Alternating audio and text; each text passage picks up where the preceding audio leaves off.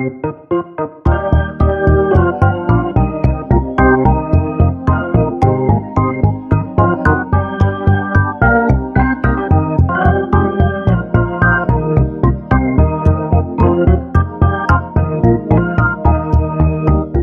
to Swift Unwrapped, a podcast about the Swift programming language and other projects at swift.org. I'm Jesse Squires. And I'm JP Samard. Before we dive in, we'd like to thank our first sponsor today, Sentry.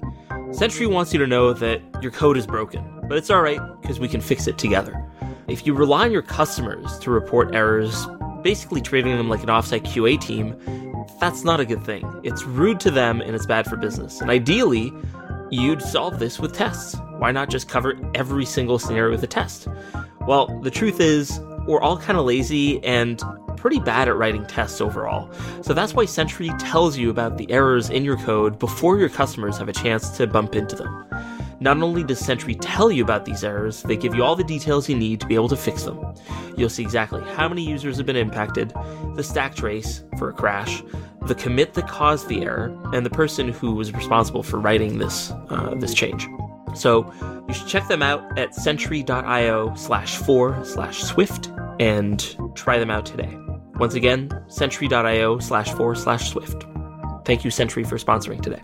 Cool. So today we're talking about the new UTF-8 string changes. Michael Ilsman, or is it Ilsman? Do you know? I think it's Ilsman, but I'm not sure. Yeah. Sorry, Michael.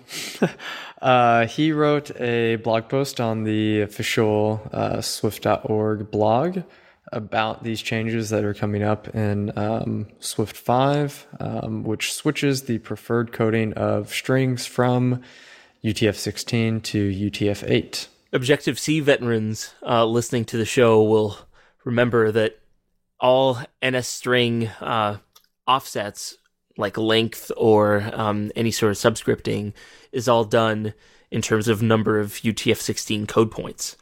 And so Swift, being kind of the successor to Objective-C in a lot of ways, even though Apple's never said so in so many words, and definitely having Objective-C compatibility is a very important feature. Also, kind of kept that same encoding for easier and cheaper NS string bridging. You mean the original implementation, or? I mean, Swift up until version 5 has used, for the most part, UTF-16 encodings, although, right, as we'll dive into, there have been multiple backing encodings depending on the type of string. Right. Yeah. Do you want to give an overview, actually, of what that looks like, the change in the structure here? Sure. I mean, ultimately, because Swift, since version 1 or so, I mean, there have been changes to the string indexing model over time, but from the very beginning, Swift wanted to have Unicode-safe APIs for dealing with strings, right? Which is why, for example, it didn't conform to collection initially, because they wanted to be to really make it clear that calculating, say, like the number of characters in a string was not constant time, and that not all characters take the same amount of space in all encodings, really. And so Swift's always exposed a Unicode-safe API, meaning that they were free to change the underlying backing encoding if they so choose. But ultimately, there were I think the blog post highlights 6 different potential encoding strategies for string types going up to, but not including Swift 5. Right. So you had 3 types of potential backing storage if the string was just continuous ASCII characters. You had one implementation for small, one for large, and one for indirect. Indirect strings were able to kind of abstract away some of that. And then there were different implementations for UTF-16, right? There were no UTF-8 backing stores. And the UTF-16 one also had a large and an indirect different storage type. And then finally, there was an opaque backing for strings, which reduced a lot of the potential optimizations that could happen when dealing with strings like this, but it allowed a little bit more resiliency so that if the representation had to change, it wouldn't break anything. Now, moving forward to Swift 5, all string backings have been coalesced into UTF-8 string representations, other than still an opaque string, which reserves the right to have, like, say, future string functionality that doesn't fit this model. Yeah, what exactly was the opaque storage for? I don't know if this was used at all, but it adds a little bit more flexibility, more from a standard library standpoint than from a user standpoint in terms of how the string is stored. Sure. It's kind of similar to kind of having some runtime indirection so that you're not, say, like, calling directly into the offsets, but rather you're going through runtime APIs for, like, a lot of the operations. Right? So it reduces the amount of optimization you can have in exchange for some flexibility if you may choose to use it down the line. I can't think of any scenarios in which this was actually used, but it existed. Yeah, interesting. You know, one thing as I was reading this blog post, one thing that came to mind, I was like, well, why didn't we just have this nicer thing to begin with? Like, why didn't we just do it this way before? But I guess it was because of interop with Objective-C, and it seems like, we can have this UTF-16 backing, and then we'll have this ASCII backing to, like, do small optimizations when possible. Do you feel like that's accurate? And now it's like, well, none of this is really that great, so let's just go to a UTF-8 backing always. Well, the blog post does explain a little bit the rationale behind having multiple different types of encodings. The kind of theoretical benefits being more performant implementations depending on the size and the content of the string. But the blog post also highlights that in practice, there are a lot of optimizations that couldn't be applied due to the additional complexity of having so many backing models. So I think this really was born out of just realizing over time that the complexity that was in the system wasn't worth some of the wins. Like, it wasn't carrying its own weight, and that ultimately it's even more performant to just switch to a single model, where the rest of the industry is going as well, where basically, like, all modern languages use UTF-8 as their encoding. Like, you look at Rust, for example, which is highlighted in the blog post again. Right. There's also a mention of better interop with C as well. I think later on in the post. Right. So because UTF-8 strings are C string compatible, and that in their storage they decided to have null terminated or zero terminated strings. It means that if you have to pass a Swift string to a C API, you no longer need to allocate or transcode or, like, memory manage that content. You just need to pass a pointer. So it's quite a bit more efficient. Another reason why, so there's actually some NS strings which will fail to bridge now in Swift 5 to Swift strings because they have invalid content. So NS string was a little too permissive in terms of, like, being able to store strings that don't make sense, like isolated surrogates in Unicode parlance. Right. And so previously that worked because it was still being converted to UTF-16. Although maybe there was some validation that stopped that from working, but this definitely won't work now because it's being converted to UTF-8. Yeah, there's nothing like an isolated surrogate to just get in your way. I'm going to pretend like I know what that means. So, like, I mean, I'm not a Unicode expert, but my understanding is that you have surrogate pairs. Okay. So you have, like, combinations of code points that together make sense, right? So, like, a combining mark on a letter or something, like, even though that specific example works on its own, but something along those lines. There are times when those surrogate pairs, if they're not together, are isolated and therefore aren't valid string contents. Interesting. Is that also the mechanism by which skin tone modifiers in emoji are created? I don't know if it's the same terminology that's used to describe that, but yes, It's that concept. Okay, interesting. There's so much to know about Unicode. It's kind of overwhelming. Oh, I mean, that's why, like, I don't know a whole lot, but, when earlier I said I wasn't a Unicode expert, I don't think there are any Unicode experts. They're just people who, understand more and more that they don't know the whole thing. Right. I wonder how Michael feels about Unicode. Well, and as someone who is like extremely knowledgeable in that stuff, I think that he would still say that he's just scratching the surface just because of how complex it is. Yeah. But seriously, you'd be hard pressed to find someone who understands this stuff better than Michael. Yeah. I do not doubt that at all. Yeah, so ultimately, this change in backing storage shouldn't affect most developers out there consuming Swift strings. If anything, you might even see performance improvements. It's unlikely that you'll see regressions, but still technically possible.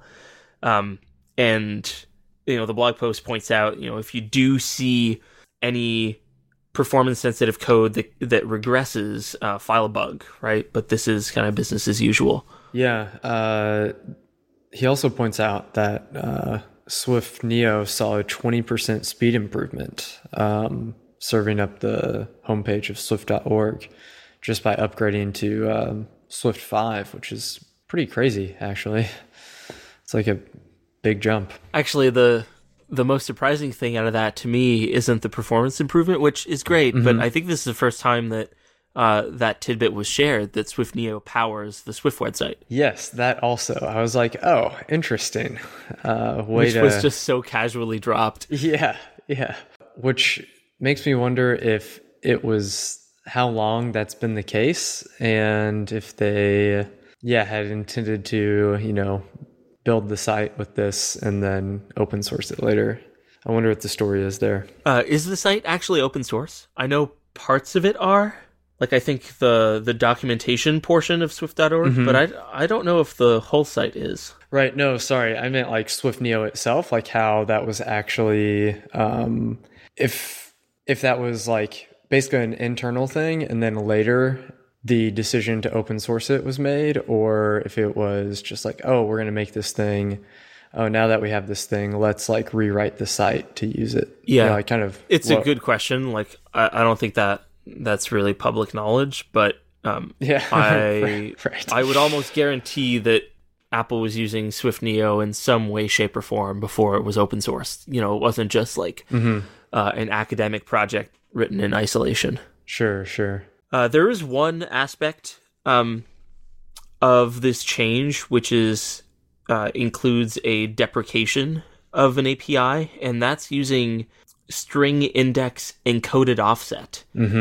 So this was actually deprecated as part of SC 241, and the functionality that this was supposed to expose and what the documentation said was that this was an offset into a string's UTF-16 encoding for a given string index, right? So you take an opaque string index and you get its encoded offset, and it would return an integer of how many UTF-16 code blocks it corresponded to. And now, when the backing storage was changed to UTF-8, this comment was just removed, right? So, but the API remained and was returning different results. Right. And actually, that's the best kind of API, actually. Right.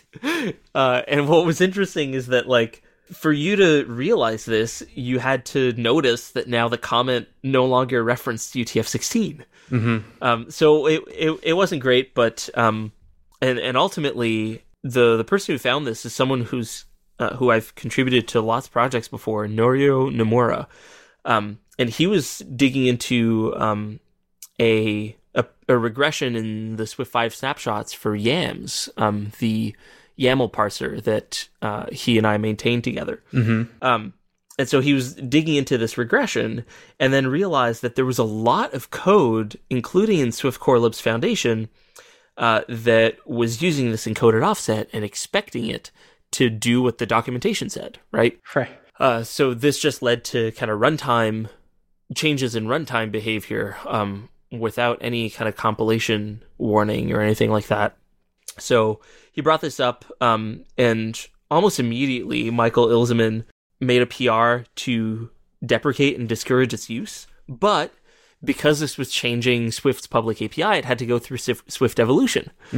So this is a case where like a bug fix still needs like evolution discussion. Right. And so it wasn't until like close to a month later where it was finally able to be merged. So that was like in January or February timeframe.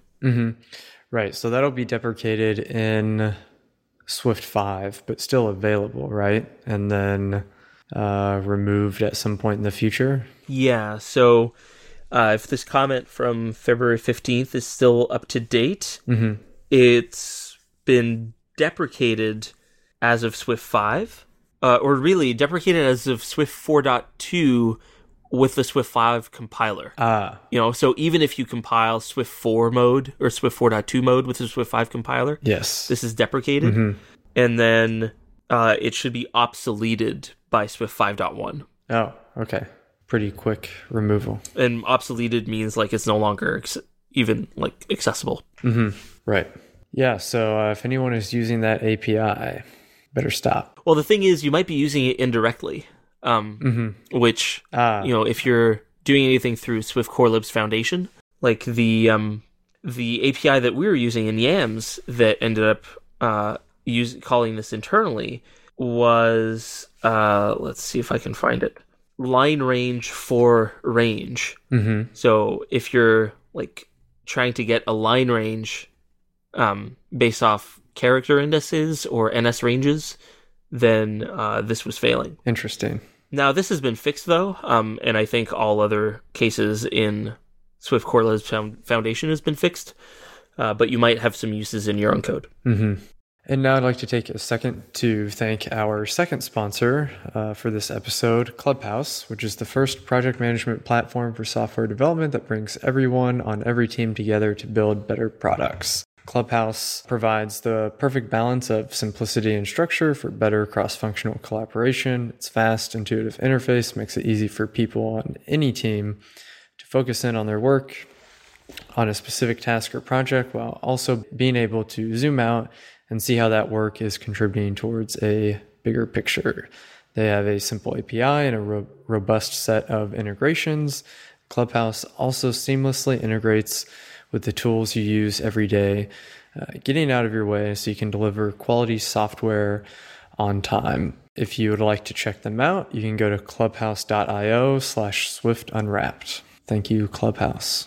The last piece that I wanted to touch on this blog post is that there's some really interesting section on how this impacts existing code. And again, for the majority of developers and code, this should have no impact other than hopefully some performance improvements. Sure. If you found yourself diving down to the UTF-16 view of a string for performance reasons, you might want to reconsider that. That might actually be slower, and you might not need to do it at all. Like, it might be faster to just deal with the public string API instead, or the UTF-8 view. Have you done that before, Jesse? Like, had to dive down to the underlying view? I haven't actually. I've never come across cases in the apps I'm building or frameworks that I'm maintaining where I needed to use either of those views actually. Yeah. Have you used those before? Yes. Yeah. Quite a bit. Especially dealing with writing tooling, right, for Swift in Swift. If you're consuming large amounts and like trying to parse and analyze large amounts of string content, which is the case if you're analyzing like source code, right? Then you end up having to dive down quite a bit into the underlying views. But I am very curious to see what could be revisited now in Swift 5, now that there are a lot of these operations that are apparently faster using the native string APIs. Yeah, so what do those views provide exactly in those contexts? Well, it gives you an array a collection of the underlying code points, either in UTF-16 or UTF-8, as opposed to more of the character-based entities when you deal with the string itself. Right. So if you're like, one very common operation that I've had to do in tooling is like, given a string index or an index range, convert that to either UTF-16 offset or UTF-8 offset, or to convert it to a line number and a character number, right? So like, you see this quite a bit when working with IDEs or text editors, where to report, say, a problem at a given location in a string, you report it using the line and character number more than the offset of that character in the file. Yeah. Does that make sense? I think I'm following you with that. Yeah. So like for Swiftlet, for example, say you wanted to report some sort of style violation, or like maybe an easy one is sorted imports, right? So one of the Swiftlet rules is to sort your import statements. So you can imagine like the start of your file being import my framework, and then the second line being import some other framework, right? Sure. Well, if those are out of order, Swiftlet would report in a similar way as Clang does or SwiftC does any sort of problem using the line number starting at, these are one indexed for reasons, I don't know. Yeah.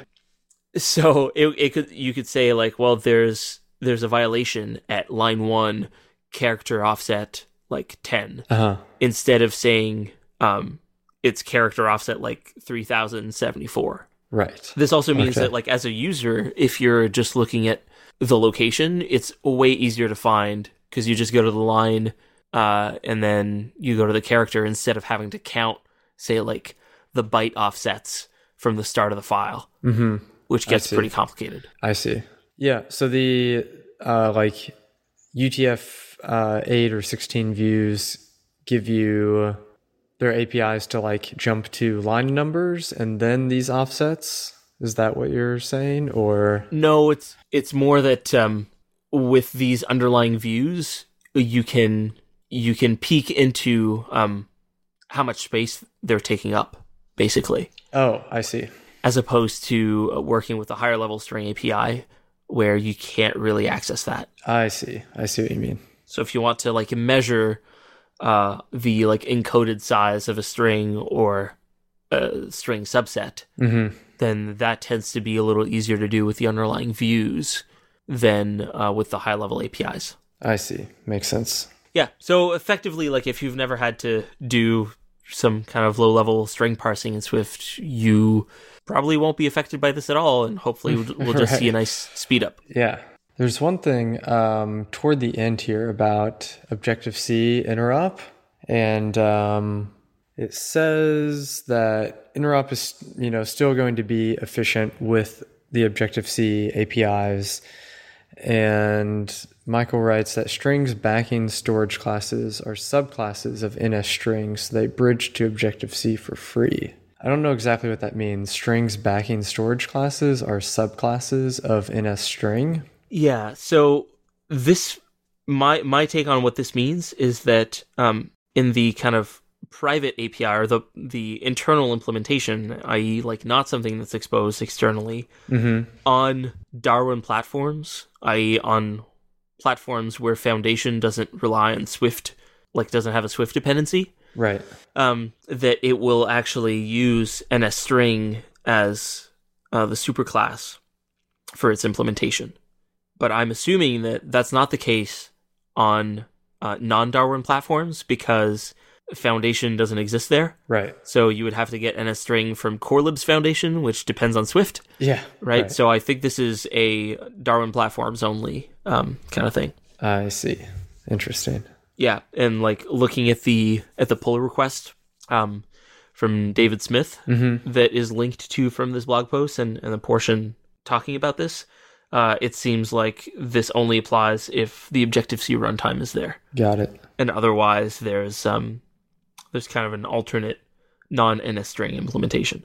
Yeah, this gets kind of complex to think about, especially because you don't often think of NSString or any other kind of foundation APIs as being something that the Swift standard, the Swift runtime or standard library would use. But that's what's happening here. Yeah, it's kind of unintuitive. Well, that's all we had to say on UTF-8 strings in Swift 5, but I strongly encourage you, if you're interested in this stuff, to read Michael's blog post at swift.org/blog.